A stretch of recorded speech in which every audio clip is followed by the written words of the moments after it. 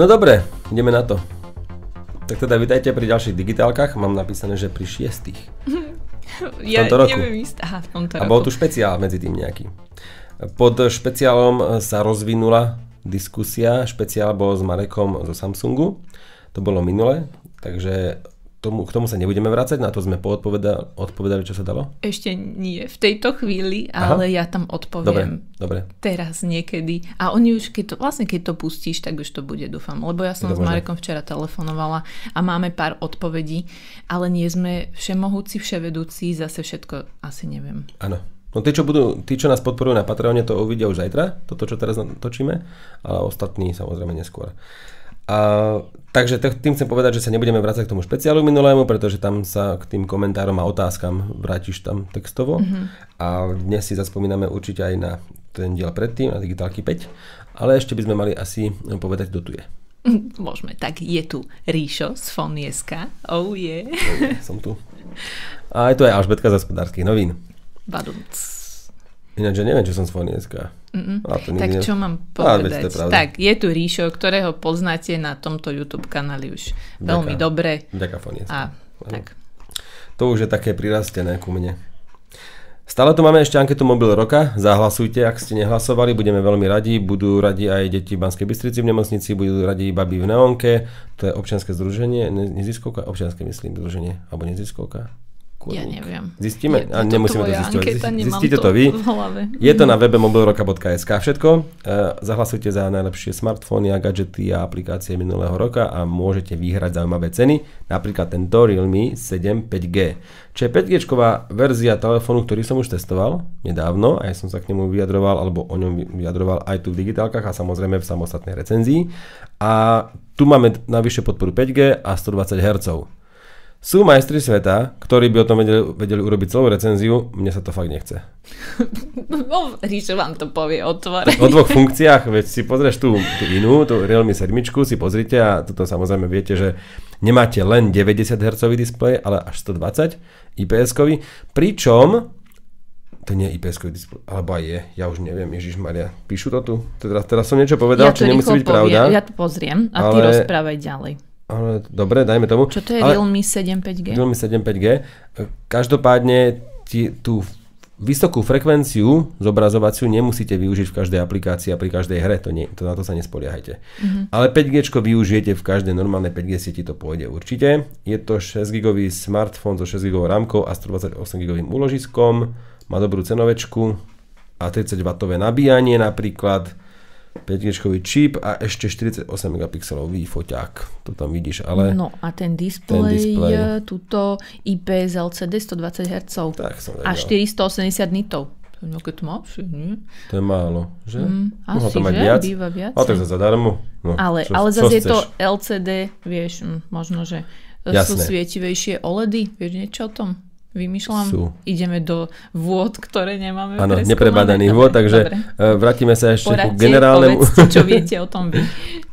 Mobil roka robíme vďaka O2, ktorý je generálny partner a partnerom Asset, iRobot, JBL, Xiaomi, Motorola a Realme, čo sme tu vlastne ukázali. Takže od týchto partnerov môžete vyhrať rôzne ceny a sú fakt dobré. Takže ich predstavujem celkom aj na YouTube kanáli. Teraz v poslednej dobe. Videla. Tam vysávač pribudol. No, rozmýšľam, čo Ríšo upratuje. Jasné, konečne som povysával po roku. No.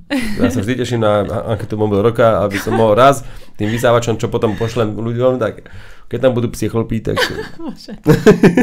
No, ale ja som veľmi vďačný za tieto výhry, lebo mne sa nechce zháňať. Tak máš psa, hej? To není...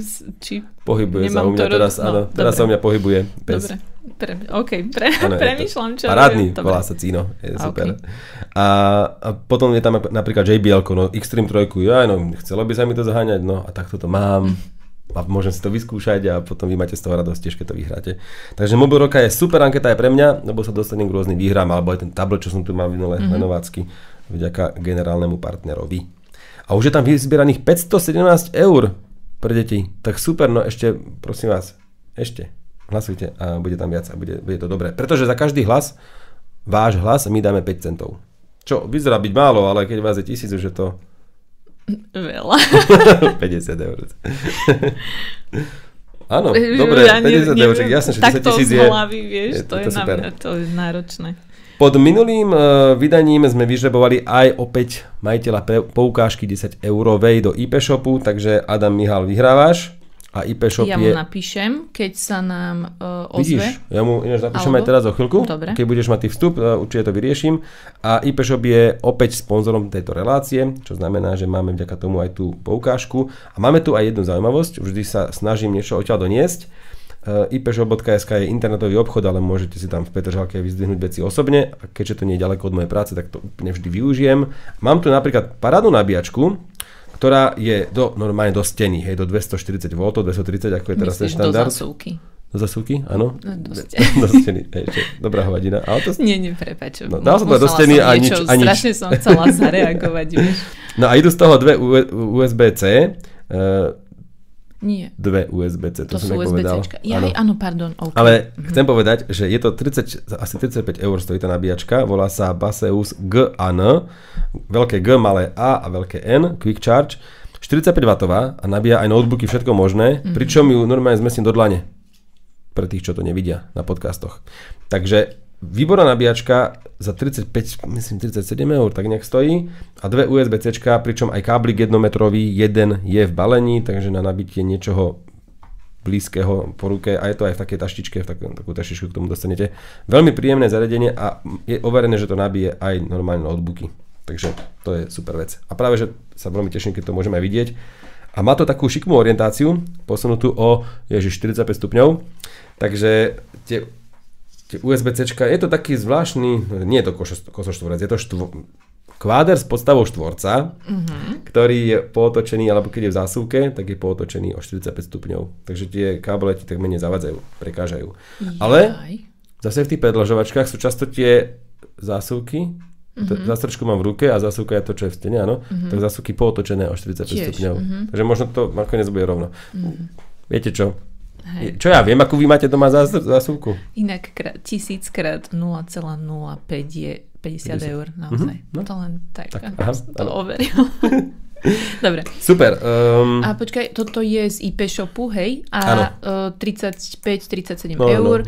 A prečo sú tam dve tie koncovky? Akože to lebo jedna je úplne super rýchla a tou nabíjaš napríklad notebook a druhou nabíjaš napríklad mobil.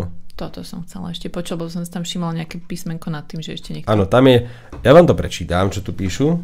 Ty si všímala Mini Quick Charger C+C support Quick Charging Protocols such as PD3.0 a PPS ešte aj vraj nejaký protokol, neviem o tom. Ježiš, tu je tých protokolov. OK, ale skrátka, že aj rýchlo nabíjanie sa tam nejako dá sprocesovať aj pomalé. Aj pomaly, aj rýchlo. Sympatická nabíjačka od značky, ktorú máme radi.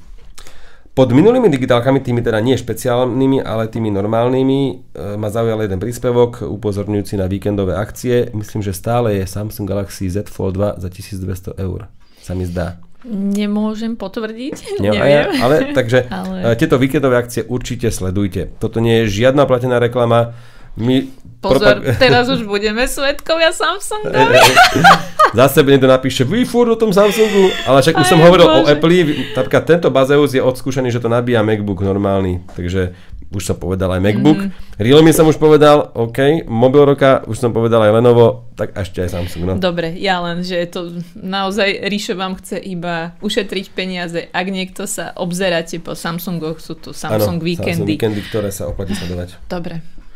No, poďme čo ma ďalej, zaujímavé? Aby to nebolo také Ja idem sa ťa vyhľadať, čo som mal hľadať? Vieš čo napísať? Napísať Adamovi Mihalovi, takže idem napísať, aby vedel, že vyhral 10 eur. No dobre teda, tak ja začnem s tým, že hoci to nie je úplná novinka, tak do mojej pozornosti sa to dostalo až teraz, takže vám to odprezentujem až dnes. Totiž došlo k veľkému úniku hesiel, respektíve takých kombinácií, že vaša e-mailová adresa a heslo, čiže asi môžem zjednodušene povedať, že únik hesiel. Ide o únik, ktorý nazývajú komb a je to vlastne teda, ale takto, že je to ešte zo začiatku februára, kedy sa o tom začalo prvýkrát písať. Ja som si to nevšimla, takže možno to už pre niekoho z vás nie je novinka. Čo tým ale chcem povedať, že odporúča sa, aby ste si zmenili heslo do vášho Gmailu, týka sa to hesiel z Yahoo, Gmail, ale aj rôznych iných ďalších služieb, kde používate tieto heslá. Gmail je Gmail. Aha, pardon, neviem prečo to. Okay. Môžeš. Nie, ja len, že hej, aby si nemysleli, že je to nejaká iná služba, hej.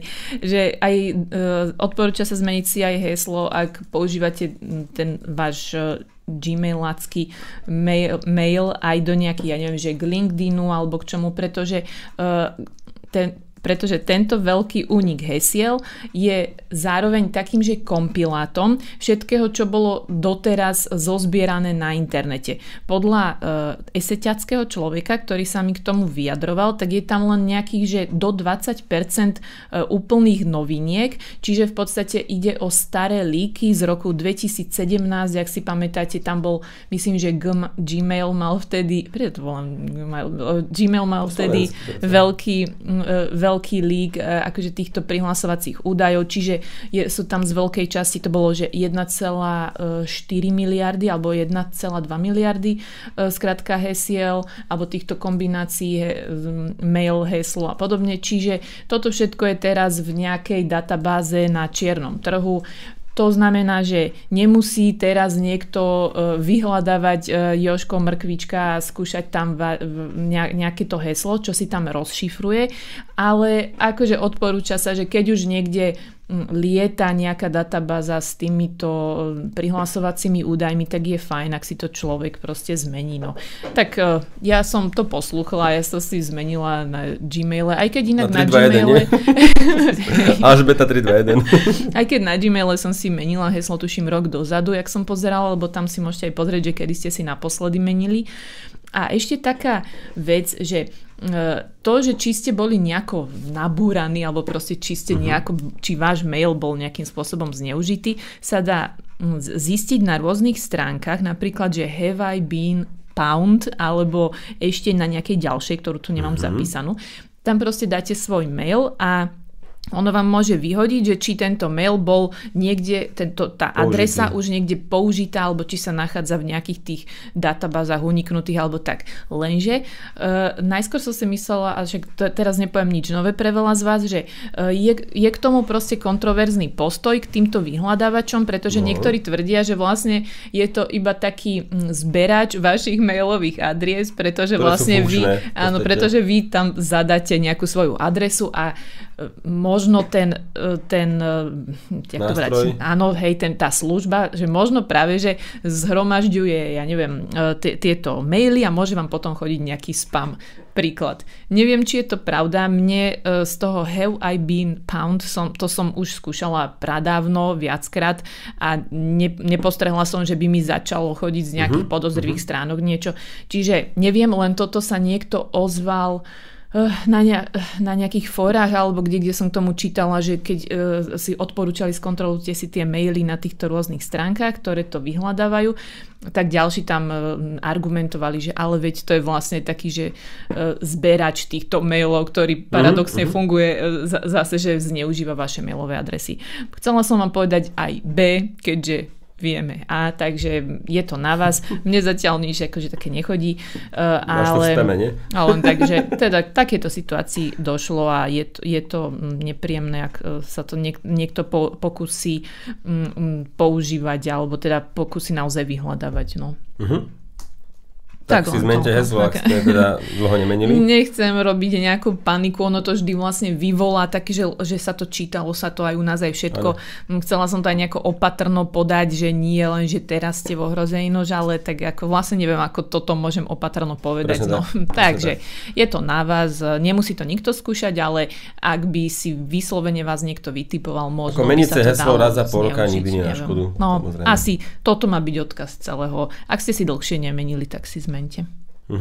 Povedala som to s dostatočným pokojom v hlase. Áno, a dôrazom. Dobre. Pokojne a dôrazne. OK. Čo Clubhouse, chodíš tam? Vieš čo, dlhšie som tam nebola teraz, lebo zasekli sme sa tam aj s tebou vtedy, no boli sme tam hodinu, keď sme mali tie naše akože digitálky live. Ale keď digitálky live volume 1, áno, to bolo pred 2 týždňami, áno, plus minus. Ale vedeli by sme to ťahať aj oveľa dlhšie a keď som tam tiež bola na niektorých podľa mňa veľmi zaujímavých diskusiách, ale bolo to tiež dosť dlho a priznám sa, a tým pádom vlastne som musela počúvať a nerobila som nič. A chodia ti notifikácie? Chodia mi notifikácie. Že sleduješ to, že toto nie. Áno, a nevyskočilo ti nič, čo by si za každú cenu chcela počuť. Asi. Akože vypočula som tam pár vecí o elektromobilite, tam bývajú celkom fajn rozhovory, čo je tam dosť slovenské, možno aj české. Zatiaľ na mňa vyskakovali tie slovenské, lebo mám pár známych, ktorí sa tým zaoberajú, tam aj novinárov. Pýtam sa vám, pretože to mi nevyskakuje a vidím tam skôr české. Tak preto. A len to, že tam presne tam sa ukazuje inak ten fajn význam, tá pozitívna strana Clubhouse, že poprihlasovali sa tam do jednej diskusie rovno ľudia alebo teda človek, predstaviteľ z Mercedesu, predstaviteľ z BMWčka a vlastne oni tam títo dvaja typkovia, ktorí by len tak sa asi tak, hej, a pritom akože áno, Slováci, ale tak teraz sa nejaké veľké panelové diskusie otvorene pred divákmi nerobia, čiže takto medzi posluchačmi a bolo to veľmi fajn, bolo to úplne normálne, sa tak akože hovorili, kto čo proste rieši a tak, že fakt to bolo veľmi fajn počúvať, no. Ale dlhšie som tam teraz nebola, no mala som iné starosti. Super. Ja som sa zúčastnil, teda počúval som jednu debatu. Ešte predtým by som rád povedal, že má konečne novú ikonu, nové logo Clubhouse. Už to nie je typek s dreadmi alebo teda takými brčkavými vlasmi a gitarou, takže už to neevokuje hudobnú službu, ale je to už len iný typek šľutovke. A započúval som sa do veľmi peknej debaty príjemnej. Ja som tam dosť v takej silnej bubline, takej hipsterskej. Mám pocit, že mi stále vyskakujú podobní ľudia, ale veď koho odoberáte, toho odoberáte, podľa toho vám vyskakujú aj podobné diskusie. Ale zúčastnil som sa, alebo teda počúval som diskusiu o varení. Bol tam Roman Koňa, neviem, ale proste ďalší mesa od Romana, skrátka. Neviem, nevarím. Mesa od Romana a podobný. A zvrhlo sa to vlastne na diskusiu veľmi, ale ľahkú diskusiu o kvalite olivového oleja napríklad, potom o rizote a o takýchto, a trvalo to hodinku, ja som pri tom žehlil v sobotu, proste pohodička a bolo to veľmi dobre načasované, mne vyhovuje ten čas, tá sobota do obede a nedeľa do obede, kedy ešte nejdem nikam von napríklad, ale mám nejaké domáce práce a popri tom to robím. Viacerí účastníci presne upratovali a popri tom proste komentovali, komunikovali. Jeden chlapík tam bol šéf-kuchár, ktorý žije v Chorvátsku, Slovák, druhý v Taliansku, tretí tuto z Barozy, zase proste namakaní ľudia, šéf-kuchári. Perfektná debata, pritom ľudská, a najlepšie bolo o rizote, že teda aké je risotto dobré, tak teda povedali nejaké tipy trošku. To bola divácká otázka inak a potom hovorí, že a čo hovoríš na to slovenské risotto? A on, že jasné, že keď prídem domov k mame, tak je tam kurácie prsia, takéto veci. A že na tom aj dám nastruhaný a že ja to mám rád, ale to samozrejme nie je risotto, ale že to... Inak to teda sa nemá volať risotto? Nemá sa to volať risotto, lebo to by malo byť také, jak halušky brinzové sú také roztečené, že sa nemajú byť suché, aj podľa mňa, podľa mnohých, tak takisto aj podľa týchto šéf-kuchárov risotto sa má, že keď ho dáš na beračko na tanier, tak drží pokope, ale keď zatrasieš tanierom, tak sa, vieš, proste začne akože rozpúšťať. Lebo ja som odchovaná na tom hráchu mrkve a tom, vieš, že presne, že keď mäso ešte zostalo, vieš, z nedele, vieš, tak v útorok sa ešte risotto spravilo. Presne. Takže z toho si tam tiež robili srandu a bola to výborná diskusia a práve takéto momenty robia tým Clubhouseom pre mňa. A je tam strašne veľa takých tých motivátorov a tie keci, že 18 plus napríklad rečí, vieš, po 10. večer alebo večerné debaty. Nebaví ma to vôbec. Akože nebavíme ani tie žvásty. Ale keď to sú tam... závidíš, lebo nemáš 18. Presne, no. Teda ale už 18. Bavíme ma skôr na nejakú tému, ale ani... To varenie mi je blízke, lebo neberiem to vážne. Vždy sa niečo dozvieš, hlavne keď o varení hovoria šéf-kuchári, ale ako medzi kamošmi, že sa bavia. Napríklad tam bola debata, že typy šuniek, že chorvátska, talianská, španielská. A že v čom je rozdiel? No a úplne ľahká debata, zase pár minút tým prebrali, lebo jeden tam bol alebo v Chorvátsku žijúci, druhý v Taliansku. A takto len sa vyjadrili, ale neskakali si do rečí. Veľmi príjemná debata. A ja že, wow, toto je lepšie než... digitálky. To je jasné. Všetko lepšie než digitálky. Nie, tak falošnú skromnosť bokom, nič nie je lepšie než digitálky, ale samozrejme digitálky sú raz za týždeň, vieš, potom čo budeš počúvať. Takže u mňa Clubhouse stále dobre, ale notifikácií chodí veľa, otváram toho málo, samozrejme len niekedy a presne, je mi sympatickejšie si niečo naplánovať, že aha, toto bude o 2 hodiny alebo tak, alebo tie víkendové, OK, než aby som si len tak večer, že nudím sa, toto si pustím. To ma úplne neberie. Radšej, že toto je dobrá diskusia, toto by som si napríklad vypočul. To je mi sympatickejšie. Lebo je dobre byť aj od začiatku, niekedy od tých prvých 5 minút v téme a nie sa pripojiť. A to varenie samozrejme, keď sa skáče z témy do témy, napríklad teraz robil, myslím, že Adam Valček, nepočúval som to, že príbehu, že on chce behávať, takže počas behu, že by chcel debatovať s niekým a motivovať sa navzájom alebo také niečo. Tiež sympatické. A podľa mňa sa tam vytvoria takéto možno témy alebo také tematické okruhové rúmky miestnosti. Takže ešte uvidím, ale zase nie som z toho nejaký, ako hovoria niektorí, že napíchaný. Ale tá debata mi bola veľmi sympatická. Mi tak ako, že toto vlastne kde si ja vypočujem? No presne, také jedinečné veci niekedy tiež narazila som tam fakt na niečo úplne také, že toto ani keby niekto chce tak zorganizovať, tak sa tam taká kombinácia tých ľudí nenájde možno len tak rýchlo. Toto by vlastne telka mohla urobiť nejaký súboj šéf-kuchárov a už to nepozerám automaticky. To ma už nebaví. Ja chcem normálnu debatu normálnych ľudí, ktorému tam možno plače dieťa vzadu a že sorry, koláči, tak ja tu teraz utierám prach, ale povie k téme a potom si vypne mikrofón a presne počúva, keď hovorí niekto iný. A vždy to bolo samozrejme moderované sympatickým, ale aj dostatočne rázným človekom, že áno, keď túto tému nie je dovi. Takže zatiaľ dobré skúsenosti, vidím, že aj ty, ale mi tam vadia takí že to sú také žvásty, vieš, také tie motivačné a strašne veľa ľudí sa tam našlo, ktorí podľa mňa nemajú čo robiť a sú to rôzni kauči a takéto kraviny. Proste, ja to volám, že obchodníci s teplou vodou. Ako ja nepotrebujem počúvať, že aký majú oni úžasný život a ako oklamali systém a teraz to naučia aj teba. Vieš, dosť toho mám v tých reklamách na YouTube a dovidenia, dajte pokoj. Takže tomuto sa nejak neviem vyhnúť, zase sú tu, všade sú okolo. Takže na toto si dávam pozor, no. Tak. Mali by sme spomenúť aj Patreon, to je tá naša podpora, takže ak nás chcete podporiť na Patreone, keď ste teda medzi našimi fanúšikmi, tak máte digitálky skôr, minimálne o deň. Ja sa pokúšam aj bez reklám, že ešte nezapnem reklamy a zapnem ich až keď to pustíme takto verejne, zadarmo samozrejme. No a Patreon by mal byť podľa mňa aj jednou z možností, ako podporiť teda vlastne naše recenzie. No tak na Fónie.sk čo robím, že si vypočujete recenzie a pomôže vám to vybrať telefón, možno viac než nejaký predajca, ktorý má nejaký bonus za to. Tak ak chcete za to poďakovať nejakou finančnou odmenou, tak budeme radi, ale samozrejme žiaden nátlak vôbec. Je to na vás. Všetko pôjde. Ale v tejto malej krajine samozrejme sa nedá konkurovať a robiť veci nezávisle, ak sa nepodporujú finančne. Bohužiaľ, inak to nebude asi dlho. Idem ďalej? Áno, tak ja poviem o novom iPhone 13. Ty máš strašne rád tieto reči, dohady. Rišo miluje to, keď rumors a fámy a to je aj babské reči. Áno, presne tak. Tak čo sa hovorí? Čo bude o pol roka? OK, Horst, počúvaj. Takže o novom iPhone 13 samozrejme, ktorý vyjde už teda až na nejakú jeseň pravdepodobne, keď sa predpokladá. September, október, ako vždy. Asi tak, keď sa od toho odrazíme, tak je to naozaj ešte veľmi popredu, ale asi si môžeme myslieť, že by mal mať OLED display, pretože niečo na to chcem nadviazať. To len tak, že asi zostajeme pri tom, že tam bude ten OLED. A povráva sa o always on display, pretože o always on display alebo stále zapnutom displeji, alebo ešte ako to má stále zapnutá obrazovka, ako sa to ešte všelijako volá, tak o tom sme sa už rozprávali veľakrát aj s vami, patrí to aj k obľúbeným funkciám, lenže iPhone to stále nemá. Druhá vec je, že oni majú namiesto toho takú vecičku, čo Ríšo, ty si hovoril, že to máš celkom rád, že vlastne keď vám notifikácia príde, tak ono sa to na chvíľu celé tak nakrúcame. Dobre. Ono sa to celé tak príjemne rozžne, zažne celý tvoj displej. Vieš, že keď ti príde notifikácia na iPhone. Ambientné zobrazenie.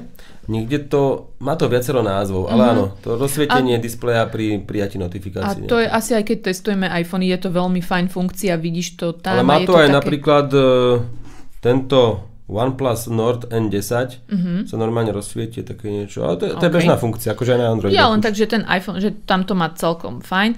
No a stále nemal ale Always On, že áno, on má niečo, keď má zhasnutú obrazovku a príde tá notifikácia, tak sa vám to zažne a vy vidíte, čo vám prišlo. Lenže stále sa neprenášame cez to, že keď vám niečo prišlo vo chvíli, keď ste sa práve nepozerali na telefón, tak ten displej máte stále čierny a vlastne teda neviete, že či máte nejakú notifikáciu, pretože diódka tam nie je. Jasné, že nemáte, nikto vám nepíše, nikoho nezaujímate. To je pravda. A ďalšia vec, keď náhodou nejaký spam teda príde. Alebo že faktúra, konečne faktúra z Telekomu. No, tak skrátka, nemáte to potom uprostred toho dňa ako zistiť a musíte skrátka zapnúť displej. To znamená, že musíte akoby viac rozžínať, takže možno viacej, kto to hysterickejšie kontroluje každú chvíľu, tak možno, že si viac míňate batériu, dajme tomu, alebo tak. No a skrátka ten Always On display, kde to budete mať stále vypísané jednak, že koľko je hodín, úroveň batérie, možno Ríšo aj percentá, možno, ja nesľubujem, ale možno aj tie percentá, to je obľúbené, hej. Takže možno, že aj to. No a plus by tam mali byť aj nejaké ikony, notifikačné ikony z aplikácií a možno, že by to iPhone ešte potiahol tak, že okolo, aspoň tak som to nejak videla, že bolo tam, že z aplikácie aktivita a okolo tej notifikácie, čo prišla na tom Always On display, bol aj taký bar, že vlastne či tú aktivitu, nakoľko si ju splnil, že možno tam budú ešte také drobnostky k tomu, alebo možno počet tých notifikácií. No podľa mňa to budeme určite aspoň jednu nosnú funkciu, ktorá bude odlišovať Always On na iPhone od ostatných. Ty máš zapnutý Always On na Samsungu? Vždy. Používaš to. Inak, ale mne sa zdá, že mi žere viac baterku. No jasné, že žere viac baterku, ale viac ako by mal. Tuším sa hovorilo, že o nejakých 3 až 5% klamem, neviem. A podľa mňa mne to ukazuje aj 10. Hej, že ako keby, keď potrebujem fakt, že ušetriť tú energiu, tak ja to vypnem potom niekde, keď idem do terénu. Celý mobil si skúšala vypnúť? To ti ušetrí. Vieš čo, hej, ale vtedy mi nič nechodilo. Tak neviem. To je pravda. OK, čiže povráva sa o tomto Always On displeji. Potom sa hovorí, že by mohol mať možno konečne, že 120 Hz, čo je Ríšova obľúbená tiež téma. Presne, Always On a 120 Hz, to je presne dve veci. Ale že možno asi už to ľudia to už možno vidia, ktorí to používajú, ten rozdiel medzi 60, 90, 120, že bolo by to asi fajn, možno uvidíme, či sa... Odpustite mi, ja ešte to stále nevidíš, ja už to vidím, ale ja som, cítim sa keby... Tak aj mňa raz osvietí. No, presne osvietená. No nič, čiže možno 120, potom sa vraví, že MagSafe by mal mať to bezdrôtové nabíjanie, ktorým pripojíte magnetický nabíjačku na zadnú stranu iPhoneu, tak to prišlo v iPhone 12 a že by to malo byť pevnejšie. Že silnejší magnet? Áno, silnejší magnet, pretože pravdepodobne kvôli aj že nejakým obalom iste to s oficiálnymi iPhone obalmi funguje od Apple, ale asi sa tam oslabuje nejako to pole magnetické, takže vraj by to malo byť, čiže sa to tam zahrízne, proste vie, že už to nedáš dole. No nič. Zasmejem sama na sebe. Zasmejem sa. OK. No a že vraj by mohla prísť nejaká čierna farba. Ježiši. To sú tieto geekovské veci, vieš, že matte, black, akože everything, mobil za 1200 a my riešime farbu. Hej, presne. No ale že mala by to byť taká matná, ktorá bude mať, úplne to rozoberal Lou Later vo svojom podcaste, že mohlo by to byť niečo ako, že úplne také drsné, že vôbec nie ako teraz to sklo ich proste matné, ale že prirovnal to k nejakému pixelu, ktorý má takú drsnú zadnú stenu, tuším, štvorky, brúsny papier, nedávno môžu dať. Šmirgel, presne, hej. No nič, že skrátka to má byť niečo také štýlové. No a ešte posledná vec, čo sa vraví, že vylepšený night sky režim, že skrátka keď namieríš telefón na oblohu, tak ti presne jak v hlaveji konečne. Že foťák, asi vo foťáku ti ukáže hviezdy. Že to lepšie... Ako QR kód odčíta, tak... Jaj, nie, ale že pri fotení to sa to myslí tak, že vlastne keď budeš chcieť fotiť nočnú oblohu, pri fotoaparáte, že keď tam navieš fotoaparát, tak áno, čiže ja nemyslím nejakú aplikáciu. To nočný režim? Ale nočný režim, ale nočný režim na oblohu, áno, niečo také. Takže konečne ti tam v databáze nájde, že je to mesiac, tak tam rýchlo tam capnú mesiac. Vymýšľame trochu, ale toto sa hovorilo o Huawei. Ale vieš čo, ja som to namierila v Huawei na nejakú lampu a neobjavil sa mesiac, vieš. Takže to nedáva to celé zmysel. Nenechajte sa odžobať. Lebo oni vedia, že dráha mesiaca je podobná Slnku. Vieš, takže východ je 10% asi, ak je východ slnka, západ je tak. Okay. Neviem, či si to niekedy všimla, ale je to tak. Proste dráha mesiaca je veľmi podobná. Snažím sa premýšľať nad tým, čo hovoríš. No dráha slnka, vieš, kde je na oblohe, dobre, a mesiaca je veľmi podobná slnku. Je tam 10% asi rozdiel. No a on vie, v ktorom čase, kedy, kde mesiac bude. Akože kto? Telefon? No a hociaká databáza vie, kedy... Dobre, databáza, hej, ale keď takže tam namieríš... Takže v tom telefóne môže byť uložené, že keď pod týmto uhlom si niečo fotíš, toto nie je mesiac, lebo teraz tam nemôže byť. Musel by ten mesiac byť za tou lampou, treba v hmle alebo v niečom, a ty by si to vyskúšala, že pod tým uhlom, že sedí to teraz a uvidíme. A tak by sme na to mohli. No, a teraz prídeme na veľkú vec. Počkaj. No. Vyskúšajte to niekto. Je to na vás. Napíšte nám komentár. Ja to nechcem skúsiť, lebo budem v novinách. No dobre. Okay. My sme už dosť slávni, nie? Svetoznámy priam. Takže keď chcete byť slávni, tak odfoďte tak mesiac Huaweiom nejakým, tým lepším zoomovacím, že tam bude lampa medzi vami a tým mesiacom, bude nejaká lampa a či tam bude mesiac. No hovorím, že mne sa to nestalo. No lebo si nemala ten mesiac. No, možno som, OK. No dobre. Konšpirujeme, ale to nás baví. OK, čiže vieš čo, to v rýchlosti za mňa ohľadom iPhoneu. Už sa neviem dočkať nového iPhoneu bez nabíjacieho konektora, konečne s poriadnym vykrojením displeja, dúfam, že ho zachovajú. O tom sa zatiaľ oficiálne jasné, ale že o tom sa zatiaľ nehovorí, čo s tým výrezom. Ešte si budeme hovoriť staré dobré iPhony. Však ty na to prídeš až zase, keď niečo do gabu. Vieš, že zase budeš spomínať s nostalgiou. iPhone 12 môj najobľúbenejší. Ja si ho kúpim. Keď bude už iPhone 14, kúpim 12 zlacnenú. Ja mám teraz OnePlus Nord N10 280 eurový. To som zistil teraz, že stojí 280 a mal som pocit, že mám doteraz taký lacnejší telefón za 250 asi. Takže zapôsobil, hej? Podľa správania displeja a takých niektorých reakcií, ale keď som si pozeral parametre teraz, lebo to je taká sranda, že keď viem, že to mám na 2 týždne napríklad, tak sa tak neponáhľam so štúdiom tých parametrov a urobím si naozaj dojem a pocit, podľa pocitov, ktoré mám z toho používania a až potom si to študujem. No pôsobí na mňa naozaj lacno. Ono sa fakt nedá urobiť lacný telefón z drahých materiálov a s výkonným chipsetom a tak ďalej. Ale má to 90 Hz displej IPS-kový, 6,5 palcový, samozrejme lopata, ako všetko teraz. A je tam Oxygen OS, teda nadstavba na Androide, na čistom Androide, ktorá je tiež čistúčka. Veľmi sa mi páči, že môžem vypnúť napríklad názvy aplikácií na domácej obrazovke, že tam mám len ikony. To vyzerá strašne super inak. Je to veľmi pekné podľa mňa a ja samozrejme, keďže mám toto rozloženie aplikácií na každom telefóne, tak ja presne viem, čo kde mám. Niekedy si prehodím treba z nejakú dvojicu za inú, ale... Aby si sa tak pomýlil, hej, sám sa. Nie, pomýlil, že to mám, teraz, že dám si to inak, rebel. Takže tá nadstavba Oxygen OS veľmi fajn, napríklad ikona baterky sa dá skryť, máš tam iba percenta, to je perfektné tiež a veľa vecí si vieš prispôsobiť. Veľmi príjemné. 128 GB úložisko, ale podpora pamäťových kariet, je tam hybridný slot, čo je tiež fajn. Foťáky, 64 megapixelov, potom 8 megapixelov, potom 2 megapixely, potom 2 megapixely, je tam nejaké makro a nejaké také... Super, makro milujeme. Makro 2 megapixelové makro je naše, ale foťáky ako fajn a tých 64 megapixelov využijete pri priblížení dvojnásobnom, takže celkom to dobre vyzerá. Má to 5G, silná vec teraz, akože veľký claim a taký nápis všade teraz 5G, keď nemá mobil 5G, tak sa aj neráta, ako keby nebolo. 4300 batéria, tiež fajn, výdrž fajn, aj nabíjanie rýchle, tam je rýchle nabíjanie určite. Stereo repráky, bavia ma, keď niečo pozriem si nejaké video, ale nie sú nejaké mega také s hĺbkami, ako majú iPhony napríklad nové, alebo aj staršie. A Snapdragon 690, to je taká drobnosť, taká informácia. Má to okraje, ale ten spodok napríklad, že je vyššie od ten displej, než bežne, tie sú až po spodok. Mi nevadí, lebo tá klávesnica, na ktorej píšeš, aj tak je lepšie, keď je hore. Hej, inak. A ovládanie gestami, mne to nevadí, mne nevadia nejaké väčšie okraje.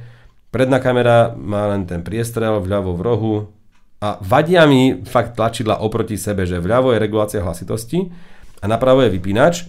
Lebo častokrát to chytím niekde na stole a chcem zhasnúť displej a urobím screenshot. Nervy mám z toho a stalo sa mi to x-krát. A tak to je moja chyba. Ako keby nejaká, že moja porucha, že to chcem mať na jednej strane. No moja nie, akože. A mám tu ešte jeden postreh. Prosím ťa, čo to máš to čierne vzadu? No to ideš teraz povedať? Áno. Aha, dobre. Tak totiž, to netuším teda zatiaľ. To patrí k telefónu? Takto. Priateľka má Ford Mondeo. Lebo v Forde Mondeo nemáš kam dať držiak do ventilácie. A ja teraz, že kam ja sem dám ten držiak? Čo ja budem robiť? A našiel som magnetický držiak. To mám, myslím, že z IP Shopu som kedysi robil nejaké porovnávanie držiakov. Je to len taká placka. Má to priemer ako väčší než 2 eurovka. A je to s 3M páskou, normálne to prilepíš niekde. V tom je ten magnet. A potom, keď si nalepíš pliešok na telefón, tak normálne máš to magnetické držanie, ten magnetický držiak. Tak ja som tu nalepil na také jedno miesto, to tam bolo v pohode. A sem som si dal nie magnet, ale iba pliešok s takou koženkou, takou fóliou. A drží to? Drží to dobre, jasné. Ale hlavne, je to od Bazeusu ináč. A najlepšie je, že to úplne parádne využívam, že proste sa ten telefón nešmíka. Neuškreš ho asi perfektné až to je. Ani tie objektívy sa tak nepoškodzujú. Zarovnal si fotoaparát vlastne. Presne. A normálne už aj toto mi stačí viac než obal. Než holý telefón. Dobre, nemám obal, nemal som k tomu žiadne púzdro, nie je balení. A toto som tam nalepil a stačí, že už toto je cesta k bezpečnosti nejakej, že to chytím, držím to za to, nešmíka sa to tak a potom, keď to pokladám, tak vlastne mi to nikam neujde. Takže úplná blbosť, ale vlastne magnetický držiak do auta, ktorý môže byť samozrejme do ventilácie, sú také maličké, ale to aj s klbom väčšinou to ešte je dobré. A to tam nemáš kam dať, to sú jak v Mercedesoch, proste to sú tie výduchy, kam nedáš nič, nemá to ani priškrtenie, to znamená v lete ti tam ide horúci vzduch na telefón, hej, a zase v zime úplne chladný, takže do toho by som ani neodporúčal niečo dať. Asi naopak. V lete chladný. No ja som povedal horúci. Naopak. Dobre, blbosť, ale dobre, ale vy viete lepšie než ja. Dobre, ja len som sa nad tým zamyslel. OK, tak ja nie. Očividne ja nie. Takže v mojom aute mám vo výduchu ventilácie, lebo tam to má priškrtené. Mám ho zavretý. Ale inde samozrejme to je blbosť, lebo tam sa ti, to je šialenosť. A keď to odlepíš, tak nezostane, alebo nestrhne to aj niečo z toho? Je to v pohode? Nie, s tým mám viac skúseností. A predávajú sa aj také riešenia, že v balení týchto plieškov nalepovacích je ešte jedna taká fólia, čo je normálne jak priesvitná páska v tom tvare tohto pliešku. Takže dáš ešte medzi telefón a ten plech nalepovací, ešte môže dať takú fóliu. Pre ľahšie odstránenie. Tá, ako keby, že nedoškriabeš to. Proste, keď to chceš potom podobrať, tak je tam ako keby trošku väčšia vrstva. A tu potom tú fóliu dáš ľahšie preč. Kokšo. To som tiež skúšal raz, ale dám to dole. No a možno to nedám. Keď tam logo OnePlus, asi to budú chcieť potom dať dole. Uvidíš. No musím si ich kúpiť viac týchto plieškov, lebo že každý týždeň iný, ale toto sa mi páči. No a hovorím, nemám to kam dať, tam nie je miesto. Ale je to taký kus plastu, taká hovadina, na držiak na pohár alebo na čo, ale nefunguje to. A tam si vieš nalepiť. Takže magnetický držiak som objavil teraz, akože čaro magnetických držiakov.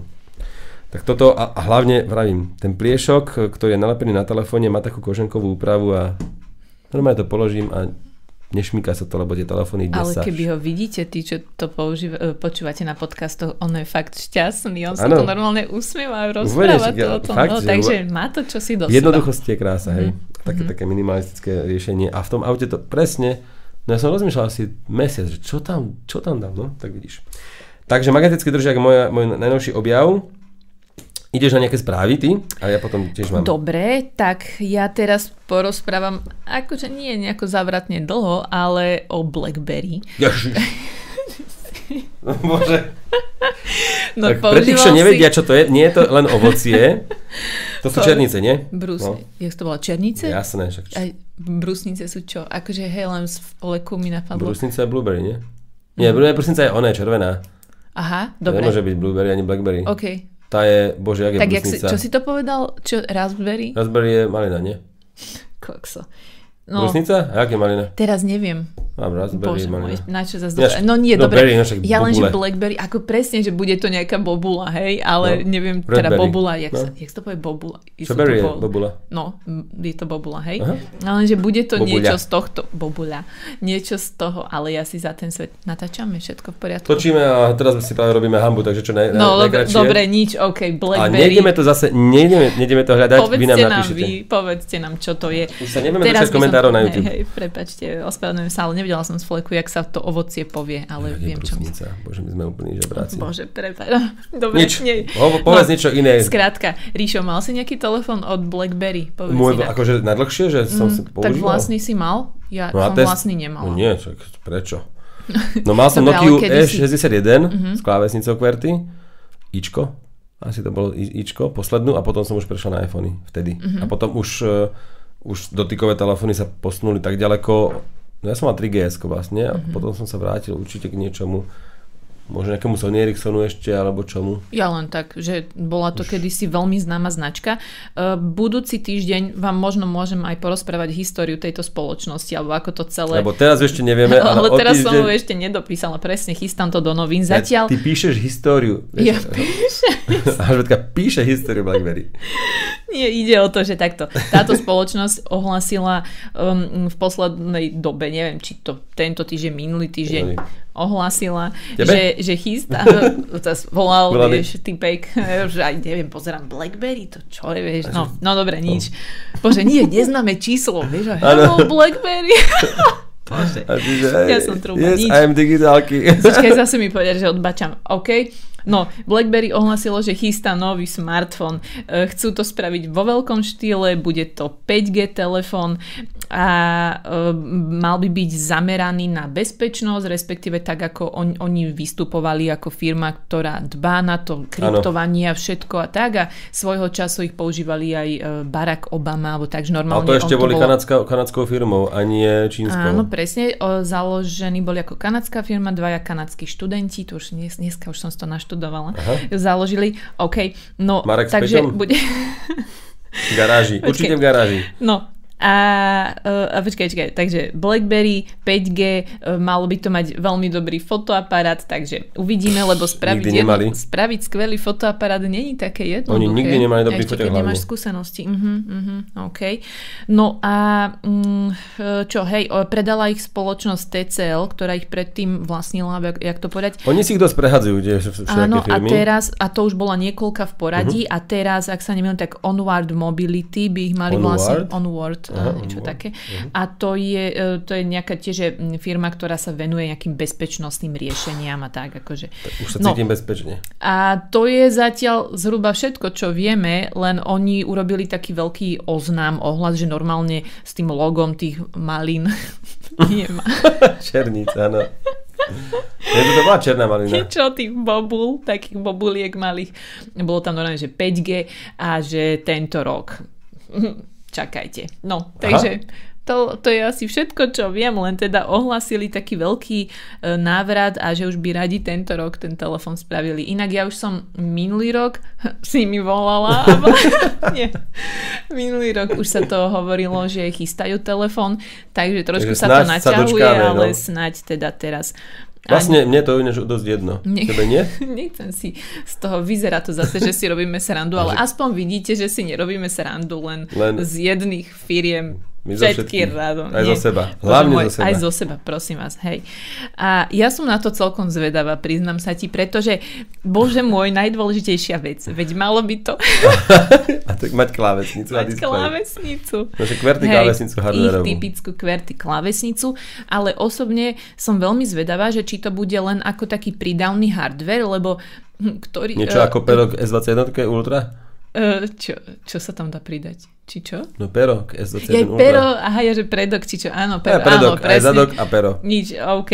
No ale že som zvedavá, či to bude presne že nejaký prídavný hardware, lebo oni už mali také príslušenstvo na tom Q1, tuším, klamem, neviem.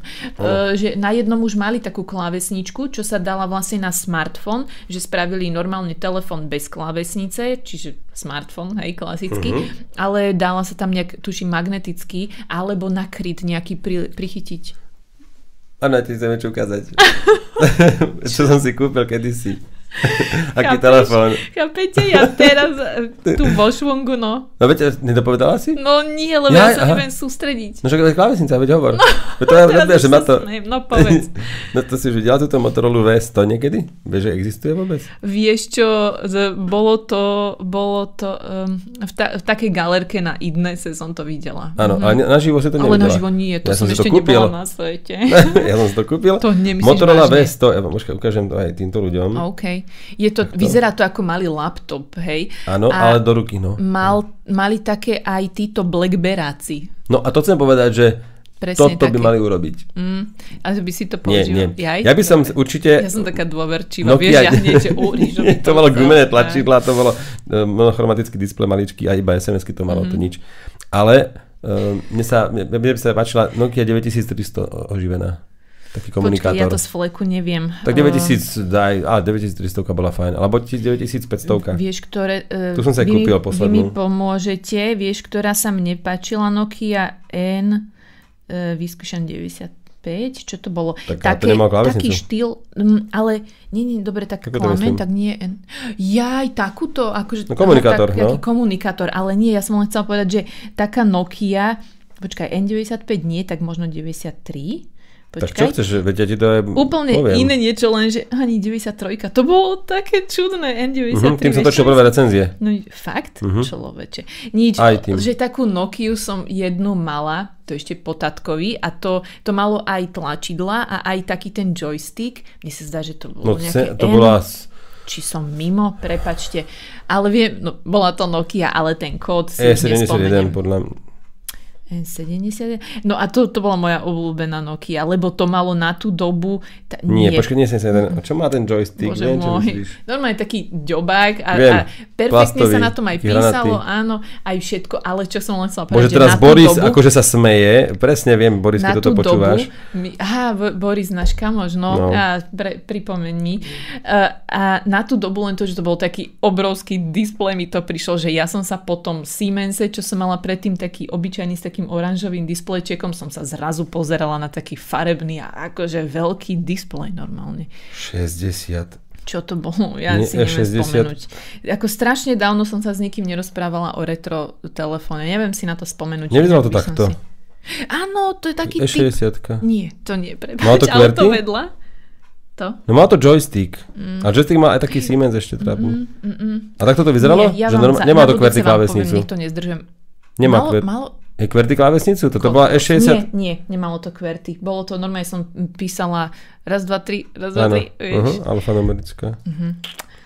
Bolo to, mne sa bolo nejaké N-ko. No neviem. Dobre, aby sme sa úplne nezamotali. Dobre.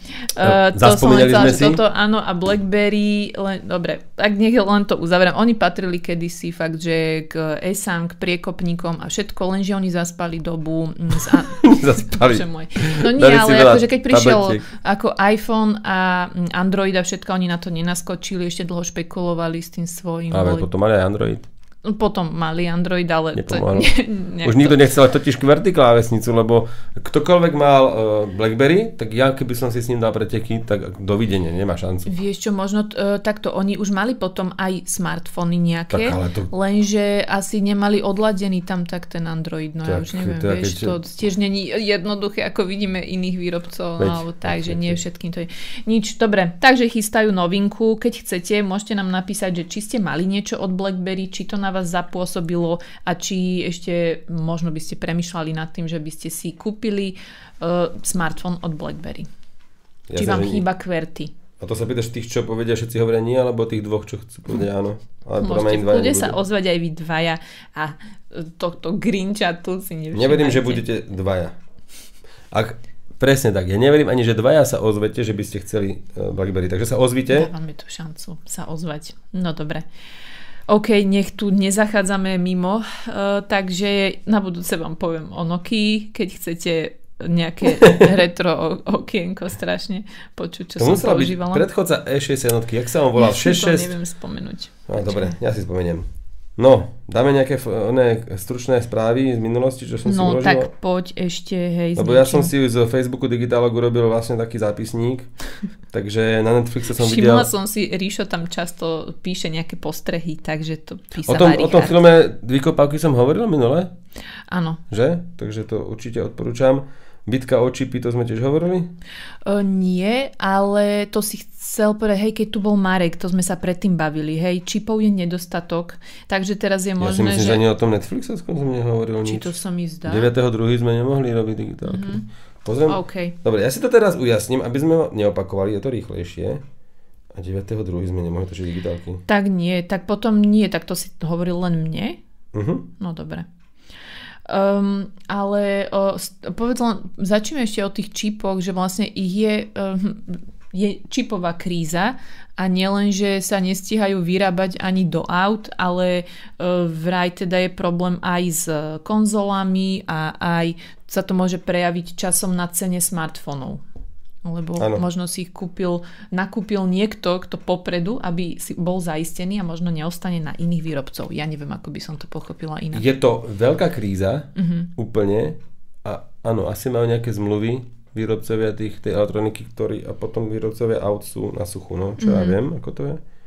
Kto vie? Vy viete viac, keď viete viac, o čo ide v čipovej kríze, tak nám napíšte.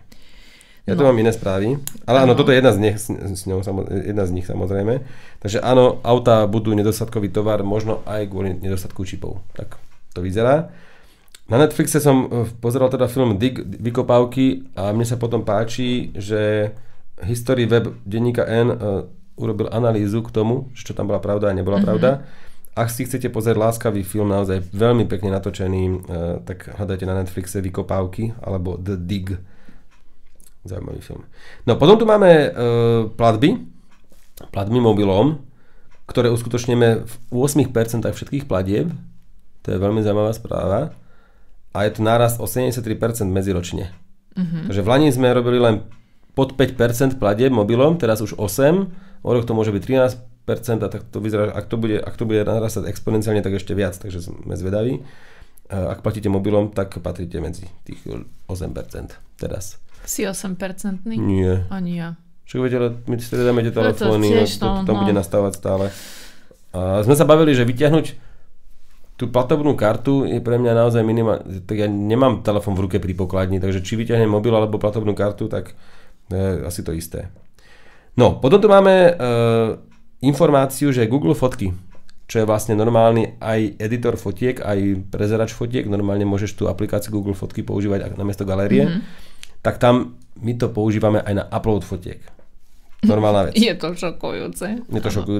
Ale teraz sa tam dočkáme ešte aj nového videoeditora, takže konečne si budeš môcť orezať video a takéto veci. Zatiaľ to robím v Samsungoch a akože telefónne sa to v pohode robí, potom na iPhone určite, tak natívne myslím. A má to aj Huawei? Ja som si úplne istý, majú to určite aj Huawei, ale neskúšal som to. Na iPhonech si môžeš normálne už aj vyrovnať video, upraviť jas a ďalšie veci a toto by malo pribudnúť aj do Google Fotiek, do aplikácie, takže som zvedavý a bude tam aj vylepšená úprava fotografií, nielen videí teda. Potom tu máme sčítanie obyvateľov, už si sa sčítala? Ešte nie. Ja. Ale sčítam sa a Ríšo, k tomu je strašne veľká antikampania, akože celkom jej nerozumiem. Ale... Ani ja nerozumiem veľa vecí. Skrátka je to sčítanie obyvateľov, robí sa to každých 10 rokov, ak sa nemýlim, a považujem to za normálnu občiansku povinnosť. Takže ja už som to dávno vyplnil. Musíš vedieť číslo bytu. A nielen tvojho, v ktorom bývaš, ale aj napríklad máš trvalý pobyt, lebo ja bývam inde, než mám trvalý pobyt, tak musím vedieť číslo bytu aj toho trvalého pobytu. A to je veľký problém? No, tak nevieš to z hlavy. Vieš, musíš zavolať niekomu, kto tam býva, že aké je číslo bytu. To nie je číslo vchodu, bytu. Jaj, dobre, bytovke, chápem. Vieš? Normálne 58 napríklad, a ty nevieš, aké sú číslo bytu. Máš tam také niekedy číslielko na starých dverách, ale na nových, keď si vymenila dvere, dáš tapacírung a už to tam nevidíš. No. Takže sčítanie obyvateľov, toto môže byť taký zádrhel, ale tak samozrejme dúfam, že ste sa sčítali, ak nie, tak sa sčítajte. Potom som objavil úplnú hovadinu roka. To je náročné, ale tak, počkaj. A úplne. Už, Ríšo, na začiatku roka povieš hovadina roka? Úplne. Ty si úplne marketingový ťah toto. A povieš, že aha, asi to. Ale možno budeš mať pochopenie preto. Predstav si, že si nechceš umývať ruky mydlom, ak si kúpiš ten dávkovač na mydlo, hej, taký, teraz sa to tak predáva, veľmi populárne to je, že tam dáš baterky a potom ti vyjde nejaké elektronicky, že sa priblížiš k tomu senzoru. Dobre, nejaká foto. Tiež je to podľa mňa úplná hovadina, ale niektoré domácnosti to majú a deti tam určite podľa mňa pchajú furt ruky a možno si radšej umývajú ruky. Teraz som objavil, vyskočil mi na Lidli, automaticky dávkovať zubnej pasty. Ježkové nohy. To znamená, že neotvoríš tú zubnú pastu pred umývaním zubov, ale dáš ju do takého prístroja, v ktorom sú aj tie kelímky, sú tam aj kefky pozavesované, je to taká opacha biela, alebo ešte má to 2 farby. A skrátka tam naskrutkuješ tú pastu, takže musí to mať univerzálny uzáver, vieš, ten závit. A teda to tam takže naskrutkuješ a potom ti to bude vytláčať samé.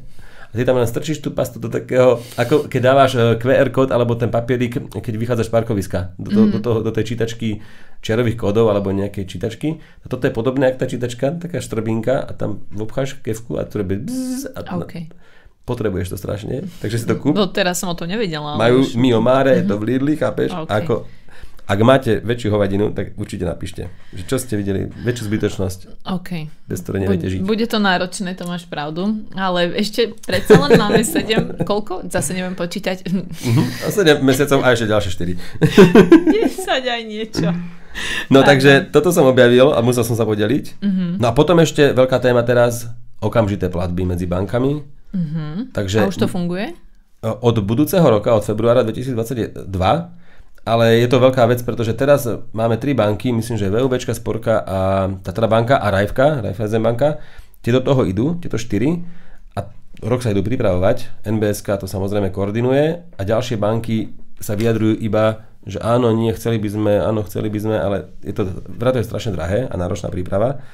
Ale si predstav, že už fakt nebudeš potrebovať hotovosť a ty pošleš hocikomu cez internet banking, cez mobile banking prachy a pošleš normálne, že 30 000 eur, ideš kúpiť auto a nemusíš nosiť so sebou nič, lebo keď to platíš prevodom a náhodou predajňa aut, čo ja viem, má OTP banku, alebo to už neexistuje, myslím, že na Slovensku, ale to som to trepol, ale Sporku, ty máš Tatru, tak tam prídu peniaze do zajtra. A teraz normálne pôjdeš kúpiť auto a urobíš ten prevod v predajni a tie peniaze prídu a nemusíš nosiť hotovosť veľkú so sebou. Podľa mňa to je brutálna vec, takže toto bude o rok už aktuálne. Na to sa napríklad ja osobne veľmi teším, lebo ja mám 30 000 tam, 20 000 tam, čo nejakú hotovosť nosiť.